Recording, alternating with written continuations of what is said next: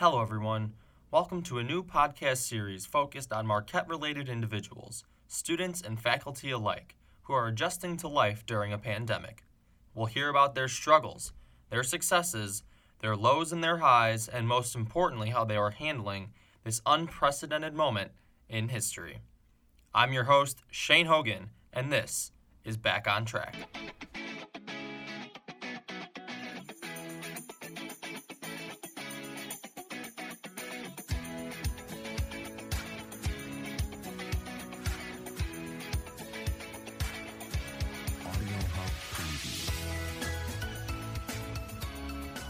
In this episode, we turn our attention to the healthcare field and how they have been impacted by COVID-19. Frontline workers have been the backbone of this entire situation and have been working tirelessly since March. They have been asked to do things they normally don't, work long, exhausting shifts, and put their lives on the line every single time they interact with someone who has COVID. As a society, we rely on our doctors, nurses, and other healthcare workers so much during normal times, and now that we are dealing with a pandemic, we are relying on them at an all-time high. This is also affecting nursing and med students as well as professors in the field.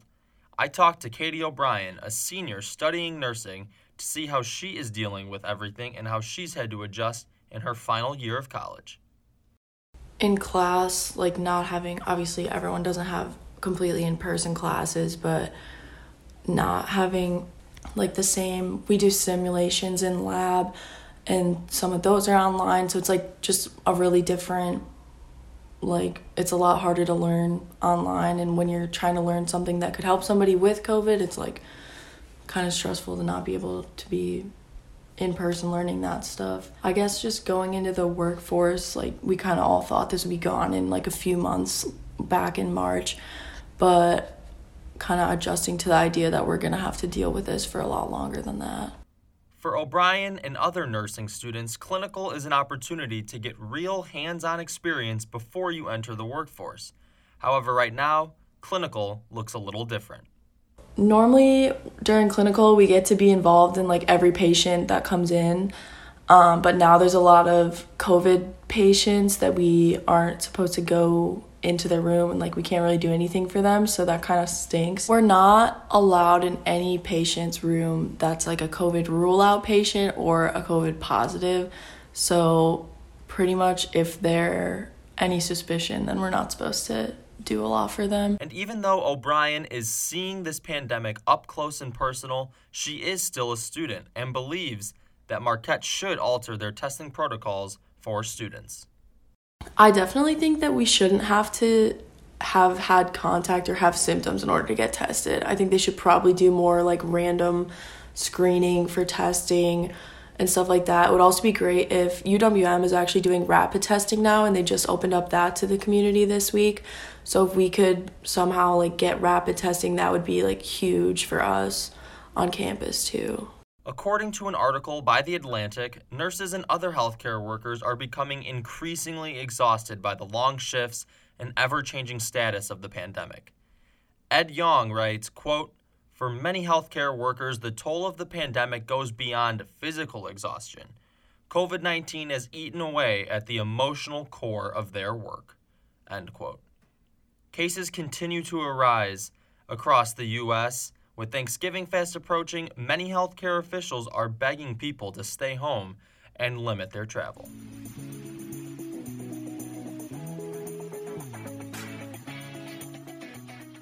I also talked to Sarah Davis, a nurse practitioner, nursing professor, and clinical coordinator here at Marquette. She has had to adjust the way she would normally go about her jobs as well, and like most people, most of it has gone virtual. So far, what we're doing differently is most of our meetings are held online. So part of my job was to go to each clinical site and meet with the managers, with the students, with the nurses, and with the instructor at least once throughout the semester to see how things are going. And now, obviously, those meetings are held virtually. Also, with our students, there's been a lot of absences related to exposures that did not happen at the hospitals. They happened outside the hospitals. So now we're doing some virtual simulation to make up clinical time that they missed.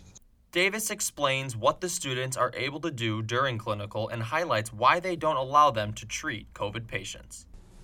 So the students are able to do everything that they used to be able to do. That they've been able to do every semester. So they do a lot of the patient cares, assessments, vitals, med passes.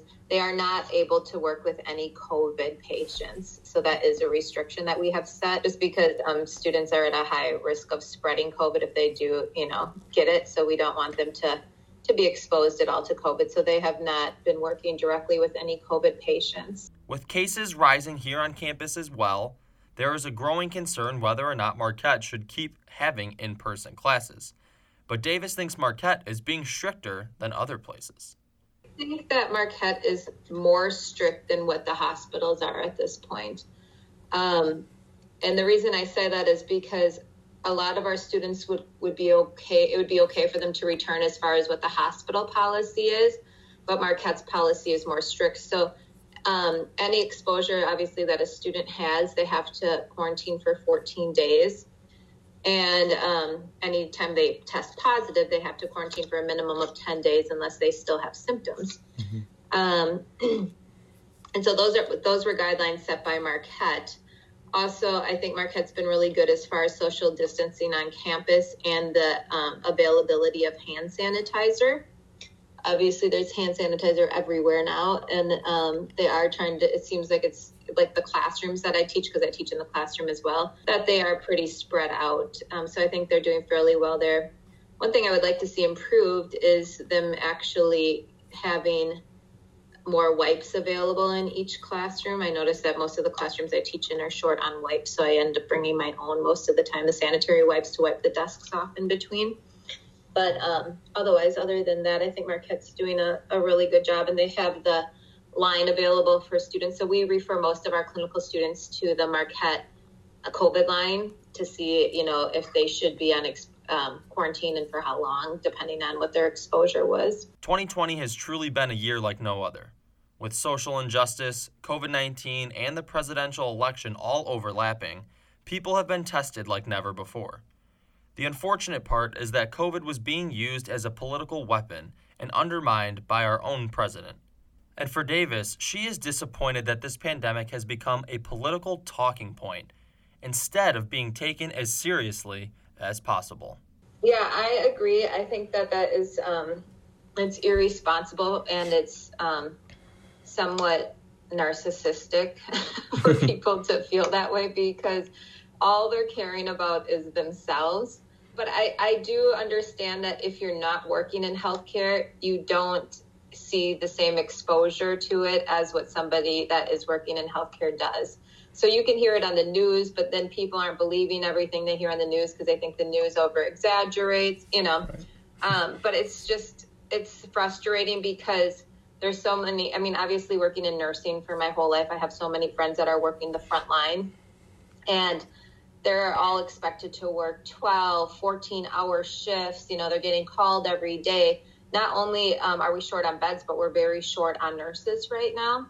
So because a lot of nurses are off related to exposure or, getting COVID themselves. So it's really disappointing when people say, that this is all political, or this is because they're not really looking at the big picture, and they're not really focusing in on how detrimental it could be if our hospitals continue to become overloaded. And they are, and especially when flu season, hits its prime, once the flu actually starts to hit, and then we're dealing with flu and COVID at the same, it's going to be a disaster. So even through all of the challenges, there is still a reason to be positive and hopefully get back on track.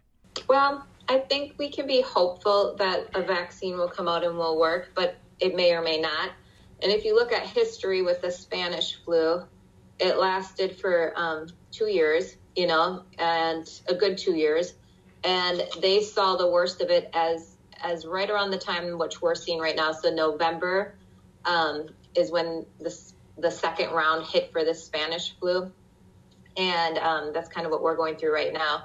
So I'm hoping that, not hoping that it hits hard. It is already hitting hard. So it's going to hit hard. It's probably going to get worse before it gets better, in my opinion. And then I'm hoping that, very hopeful that maybe by spring, summer, that things will start to go back to normal. I think trying to keep the classroom setting as close to what we had been doing as possible, whether it's online or in the classroom, like keeping the content the same, things like that, will help the students have some comfort and be able to transition easier once we go back to normal, per se. But who knows when we're going to go back to normal, it's one of those things where we don't know if this is going to stick around for 2 years, 3 years, 4 years. I mean, polio was around for 5 years before they really got it under control. So, I mean, it's definitely something that there's just a lot of unknowns, but I think we're doing everything that we can to keep things as normal as possible during this time of uncertainty. As we look at life during the pandemic, it is important that we try to find the positives and the small victories. We have to find ways to get our lives back on track. Our thanks to Katie O'Brien and Sarah Davis. I'm Shane Hogan. Thanks for listening.